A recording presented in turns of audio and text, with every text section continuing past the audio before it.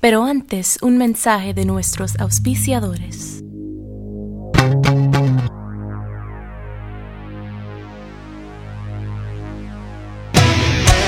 Break it down.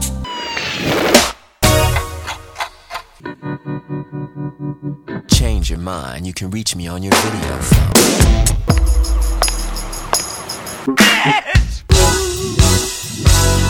Everybody wants to sell what's already been sold. Everybody wants to tell what's already been told. Hello, welcome to Prince Track by Track. I'm your host Darren, and today we're going to be talking about the most beautiful girl in the world from the Gold Experience. Though, you know, we'll get into the history of when this should have been released and how this was released. Recorded on the 20th September 1993, with a little bit of overdubbing later on, I think, but mostly that was the day when he kind of did the song, and released on the 14th of February 1994. On the track, it is just Symbol. Obviously this bears the performed, arranged, composed by Prince. There's extra production by Ricky Peterson, though, obviously we're not 100% sure on exactly what that is, but, it's mostly Prince on the basic track. And then there were 4 or 5 other versions that kind of used the same basic track in and had different people singing. There's a version that had some saxophone from Eric Leeds. There's a version that had, the MPG horns. There's so many different versions, which obviously we can get into the discussion of later. The track itself is 4 minutes 7 on the single release, which was put out by not Warner Brothers. And then on the album it becomes 4 minutes 25. The video goes for 4 minutes 55, and then the B-side remix, which was originally meant to be Face Down, something which, I'll discuss more on that when I get to Emancipation, is 5 minutes 57, although it goes by the name Beautiful. Joining me to talk about it today is Elliot Wallace. Hello, Elliot. Hey there, Darren. I want to say we are the most beautiful pod in the world. That's the joke for this one. That's all I could think of right now. But it's a good one. So, Yeah. You're welcome, everybody. For the genre, I don't feel like we got to fumble around. It's clearly a ballad. Yeah, absolutely. A ballad. And I think it's kind of interesting because this song, in terms of like Prince's ballads, it's kind of very kind of like mid-tempo. And I mean, I wouldn't want to prejudge it and say rote. But, the ideas kind of, he's done this before, I would say more successfully. For my personal tastes. I feel like if you're going to pick a Prince ballad, there is about 3 or 4 other ballads from the 80s that I feel are kind of more successful and more interesting. And maybe this might have to do with the fact that this was a number 1 single and has, in the subsequent 20 years, has kind of got a little overplayed for me. Right, I can see that. But in terms of his ballads, I think like he's had more successful ballads. And it's worth saying, of course, Prince was only allowed to release this song, so he did that a lot of times. You had Beautiful as the B-side, and then you had it remixed 16 different ways, including a cover by Maite, which was called Most Beautiful Boy in the World.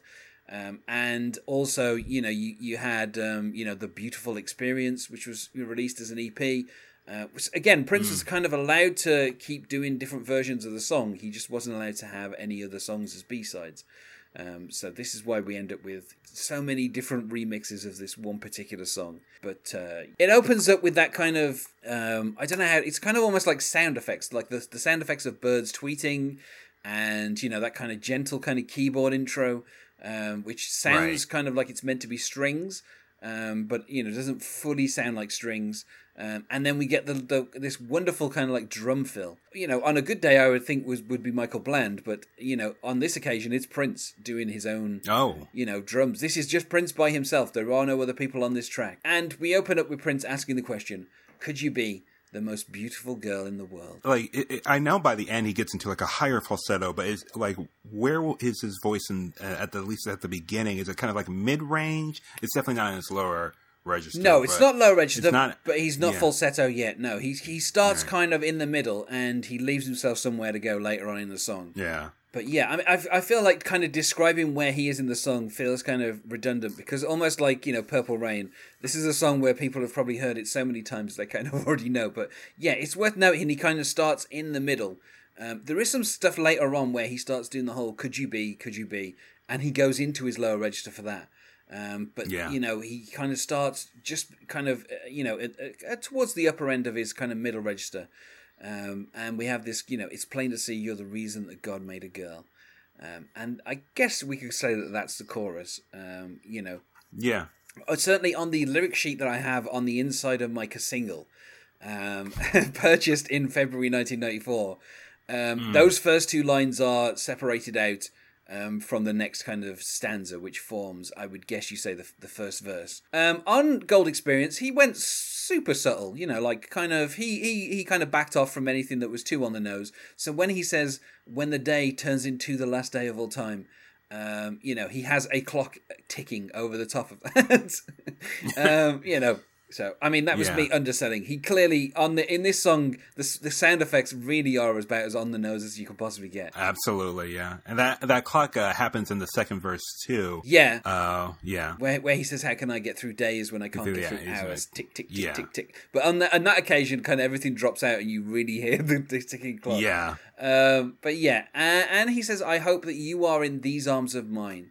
And when the night falls before the last day, I will cry. Tears of joy, because after you, all one can do is die. And then we get the falsetto, the O, before we go into the falsetto. Could you be the most beautiful girl in the world? It's worth saying as well, there's a lot of double tracking on this, triple tracking. At one point, I think you can kind of hear that there's at least 4 or 5 different Princes going on. Like, he really went to town on kind of, the vocals. And then, of course, we get, it's plain to see you're the reason that God made a girl. And then he adds a few interjections. So he says, oh, yes, you are. I was thinking on a note, and I felt like production-wise, it had a lot of instrumentation, but it didn't feel, when I was listening to Shush for the first time, that felt like it was kind of overstuffed, and I think we talked about that. But where this one seems to kind of flow a little easier. It definitely has the like I'm reading the lyrics off of Genius.com, and it says 70s soul inspired, and I definitely hear a lot of that Philly soul kind of inspiration there.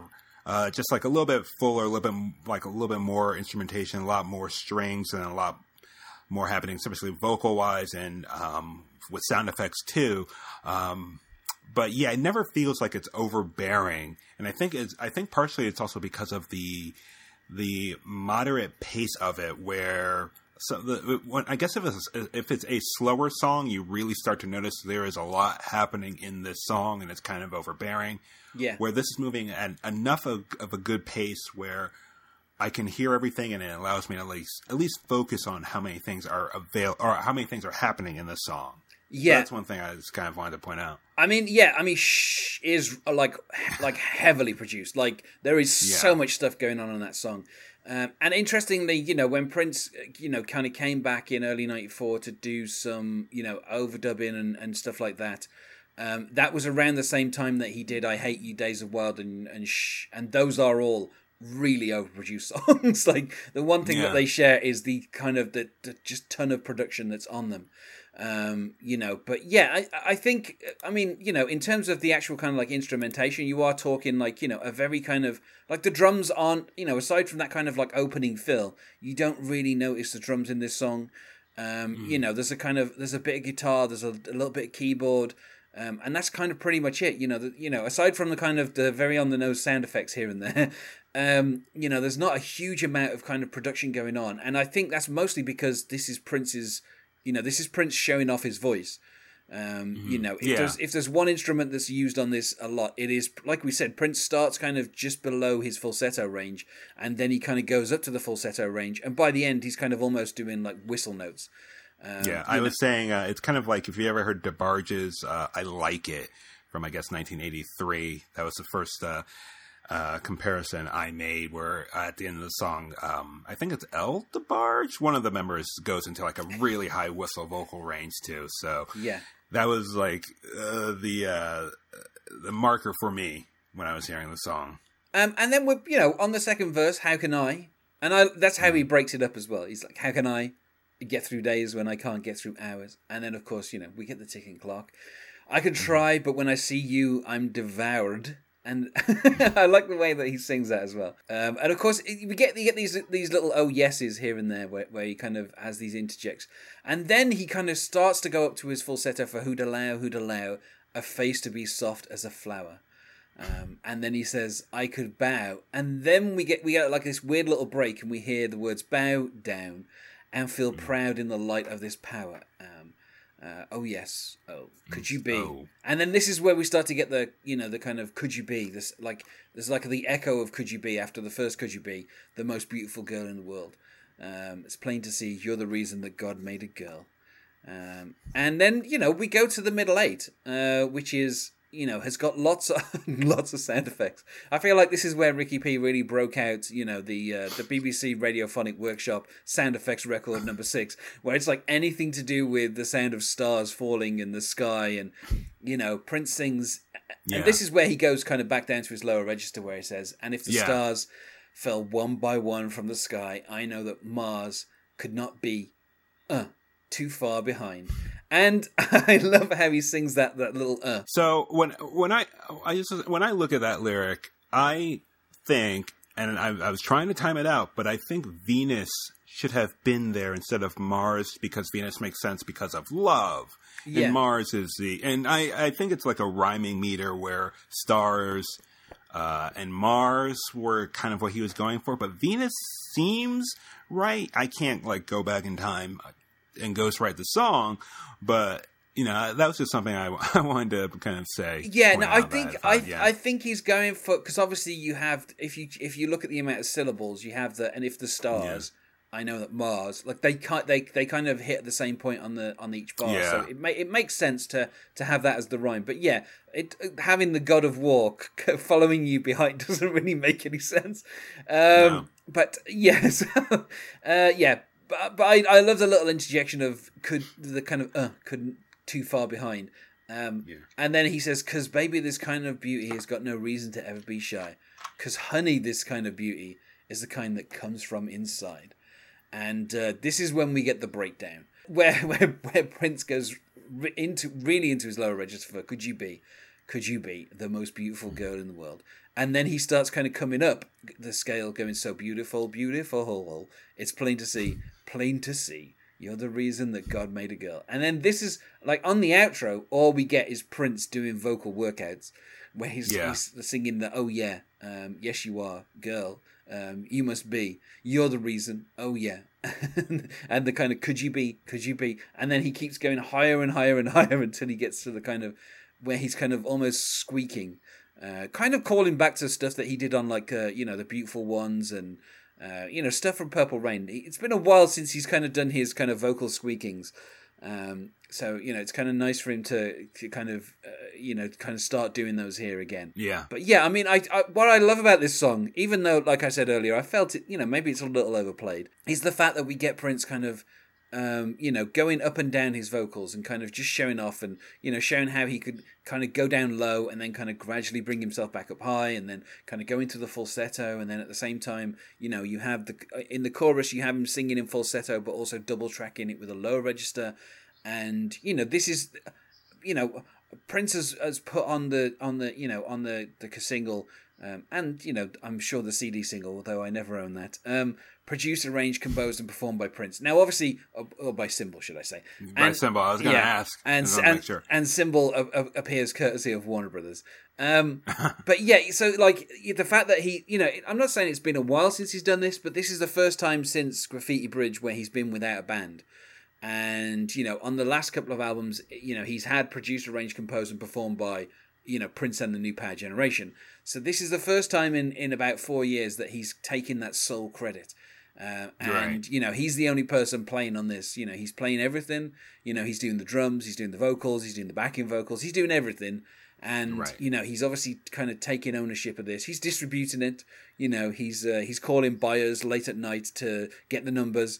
He's making sure that the trucks have got enough singles on. He's involved in every part of this song in a way that he hasn't been for quite a while. And I feel like that kind of really shows on the song. That everything that's on here is for him to show off a little bit. For him to kind of do that little drum intro. Almost as if to say, look, I don't need a drummer. I'm Prince. If I need to, I could do my own drum intro. And then all the kind of, the kind of the guitar stuff. And then also for him to say, look, I don't need backing vocals. I'm my own backing. I'm Prince. Yeah, I'm Prince. My own backing. Yeah. Yeah, and that's what this single seems to be, is kind of, I can almost understand why the executives at Warner Brothers would have heard everything on Come, with the exception of the title track, and then they would have heard this song and they would have gone, yes, put this on Come. Let's have this as the lead single from Come. And I can almost understand why Prince is like, no. I'm holding this one back. This is mine. I'm going to have this for me. Obviously, it was a huge success, and it's just a really good song. It's one of those things where when Prince wants to, he can kind of just go into the studio, and spend like a day, in this case, the 20th of September 1993, just making a song. And then when it finishes, I want to kind of imagine Prince turning to the empty space where an engineer would normally be and going, this is it. This is a number one. I've just recorded a number one. But obviously there being no engineer, because Prince records his vocals, with no one watching him. So then he has Or maybe he says this is a number one and then runs really quick back into the engineer chair. It's like, yes, absolutely. Yeah. And I it's just one of those songs that my feelings are probably kind of coloured by the fact that I've heard it for 20 something years. And out of kind of Prince's back catalogue, there are some songs on some album tracks that I think I enjoy more than the singles, just because, I know those songs and, other people don't. And, it's just one of those things where it's like, when everyone is suddenly a Prince fan because they've heard this song, you're like, oh, you weren't there through the hard years. You weren't there through New Power Generation Part 2. You can't claim the most beautiful girl in the world and call yourself a Prince fan if the last time you were a Prince fan was a decade earlier with Purple Rain, and you won't be a Prince fan again for another 10 years until Musicology. So and maybe there's just a little bit of that, but I mean, I would still say 5 out of 5. I'll give it a 5 out of 5. I was originally going to give it a 4 just because this is also that era of Prince where everything kind of feels it's just so many things happening that seem to kind of take away from what I loved about him from the 80s and even the early 90s. It's just kind of like the overstuffed production. And this is one of those songs where it is just very simple and it has a really nice groove. I'll say that at least here, I haven't heard I haven't heard this song too often on like a pop radio or not old timey, like old school radio as often as you might have. So it's a little bit more rare. I definitely hear more of like his 80s work, especially Kiss. I'm more inclined to like hear on the radio comparatively. So I don't hear it too often to where I'm just kind of annoyed by it, but it's always nice when it comes on, and it always kind of feels good to come on. So, I'll give it a 5. Yeah. I mean, I think maybe since his death, DJs have a choice of what they can play for Prince, and, they'll kind of either maybe go When Doves Cry or possibly, Diamonds and Pearls. Maybe they'll go Kiss. Some of them might go Alphabet Street, but, there seems to be quite a few. The fact that I've heard this on the radio in the last couple of months at least 4 or 5 times, maybe it's just there's some DJs out there who just really like this song and keep playing it. But yeah, so I mean, it's one of those songs where Prince, obviously, it seems like he had a goal in mind, which was to record a ballad. I feel like the video itself kind of gives away some of the intention, because you have, Prince put this advert out, asking for, could you be the most beautiful girl in the world? An eligible bachelor seeks the most beautiful girl in the world to spend holidays with, was how it was phrased. And that was put into, a number of kind of advertisements in newspapers, including in the US, in the UK, in Spain, in the Netherlands. Like, there were a lot of kind of different places where it was advertised. And, there were 50,000 women apparently who responded to this advert, wishing to spend time with Prince, who I should say was not an eligible bachelor at the time. He'd been seeing Maite for more than a year. But, that was the advert that he put out. And then on the 22nd of January 1994 at Paisley Park, he filmed a video, and it features, obviously you have Prince, you have his band at the time, which was Michael B, Sonny T, Mr. Hayes, Tommy Barbarella. None of them really actually played on the song apart from Prince, so they're all kind of just miming along to Prince stuff.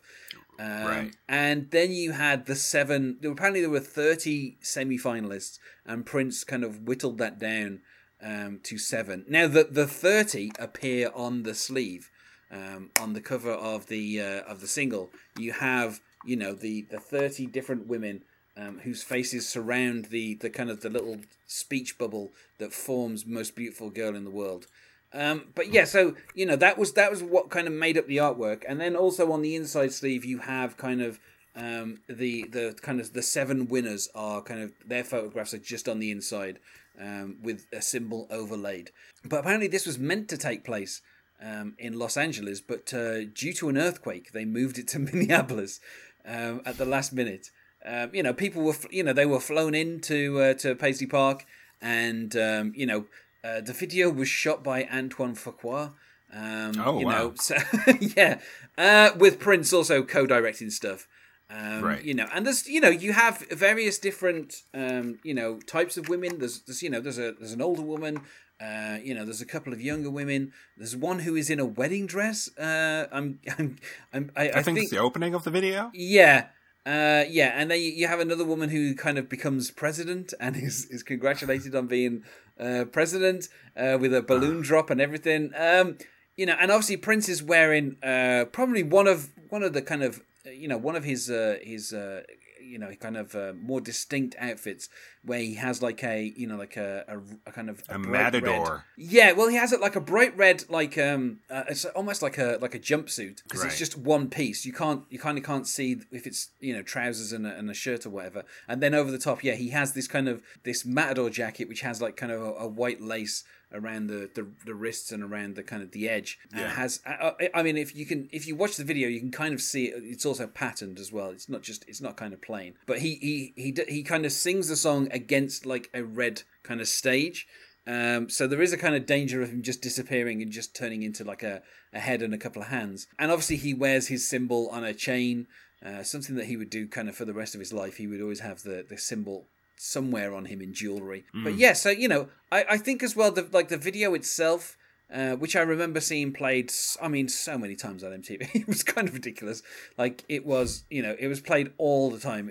I mean, obviously I can understand because it was a number 1 single, but also it just, Right. I think it's kind of an interesting video because it is kind of Prince saying that the most beautiful girl in the world is not just Maite for a start, which is who you would think it is, but it is basically all women, and that is kind of the message that Prince wanted to get across with the video. I really enjoy the video. I think it's quite a fun video. Prince, particularly the way Prince performs. I love how he's very expressive with his arms in this video for some reason. There's a lot of, whenever he gets to kind of like the verses and choruses, he's kind of pulling down as though trying to close blinds or something. And so there's a few kind of, he's mostly kind of static, but he kind of just dances around on the spot a little bit. And the rest of the band seem kind of disinterested. They're just sitting there kind of. The keyboardist who was playing the 2 keys, he was throwing his hair all over the place. So. Oh yeah, no, Tommy, you can't avoid Tommy Barbarella and his hair, But the other guys seem a little kind of bored. Probably this is a very long day at Paisley Park of them just kind of miming the same thing over and over again. But yeah, so and kind of like the level of success that this single got, this is essentially the last real peak for Prince. After this, you have, I Hate You and Gold got released the following year. Then Dinner with Dolores, which wasn't even released in the US. And then you kind of had stuff like Dolphin also, got a video but didn't get a single release. And then by the time we get into, after Emancipation, Prince basically didn't release any more singles.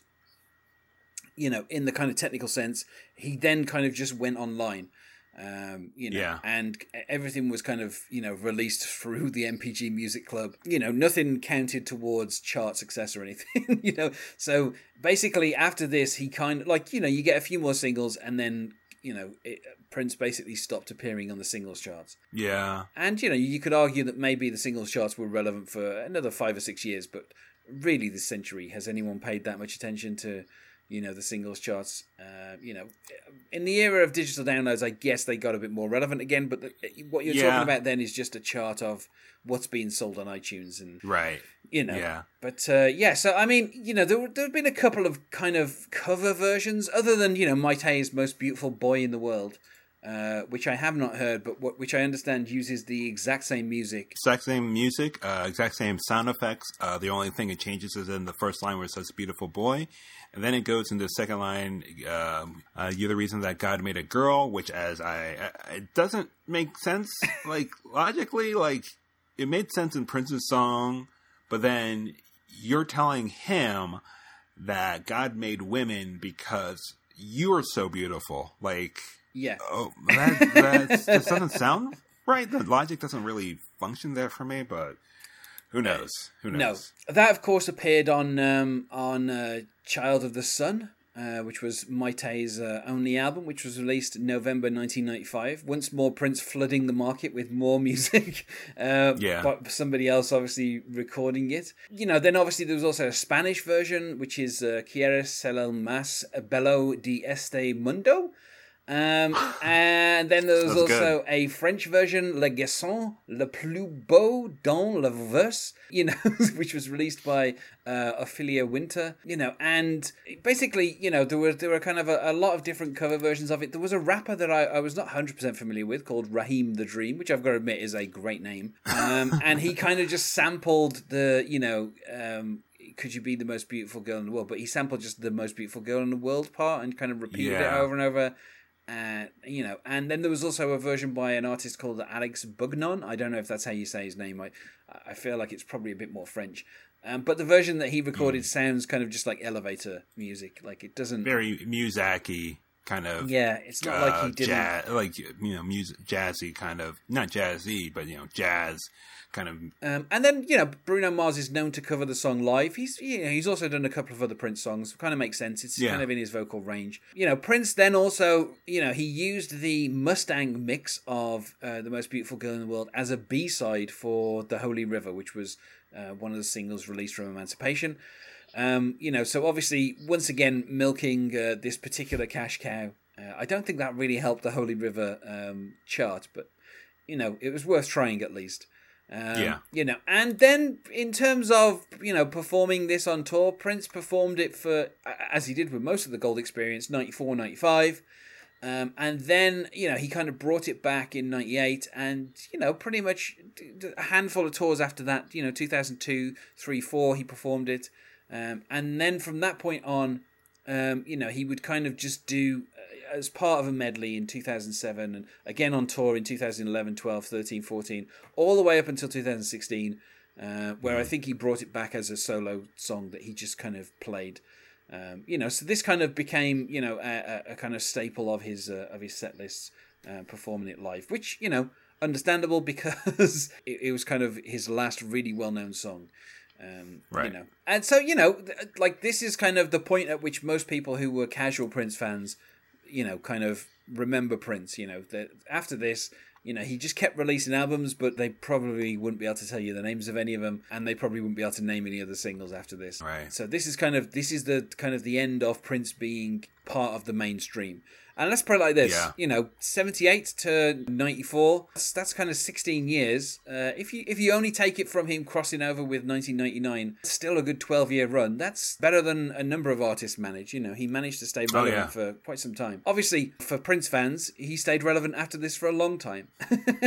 But this is kind of the point, like you said, I wouldn't say the dark ages, but this is kind of the point where Prince, he started putting out so much stuff that some people just could not keep up. But also, if you think about the dispute in terms of who is covering it, you have the music press who rely on record labels to give them interviews with certain artists, to give them access concerts, to give them early kind of recordings of albums for them to review. If there's just this one artist who is, at this point, just fresh out of a $100 million contract and, has just signed a very lucrative deal with EMI for a one-album deal, and who's spent his time writing the word slave on his cheek and he asks you to come and do interviews, but he won't let you bring a recorder or any kind of note-taking equipment. You have to ask yourself, as the music press, who do you side with? The people who are going to give you access to albums, concerts, and, artists, or this one sole person who seems to be completely slipping out of relevance. Yeah. And, the music press mostly sided kind of with Warner Brothers. Though, almost 20 years later, Prince kind of had a point. And, a lot of artists these days, when they sign with record labels, they don't get into the same kind of contracts that Prince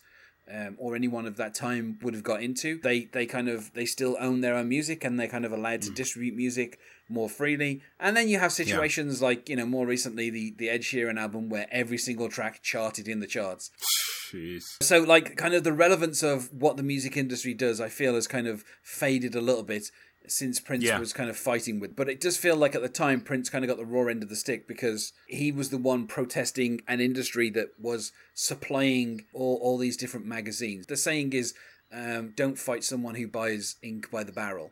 And at that particular point, I think Warner Brothers had enough power that they weren't, let's say they weren't buying publications, but you can't see Rolling Stone putting up a big editorial about how record companies are evil and their contracts are terrible. It's kind of something where Prince kind of had a point, but I feel like he didn't get across. It was too early.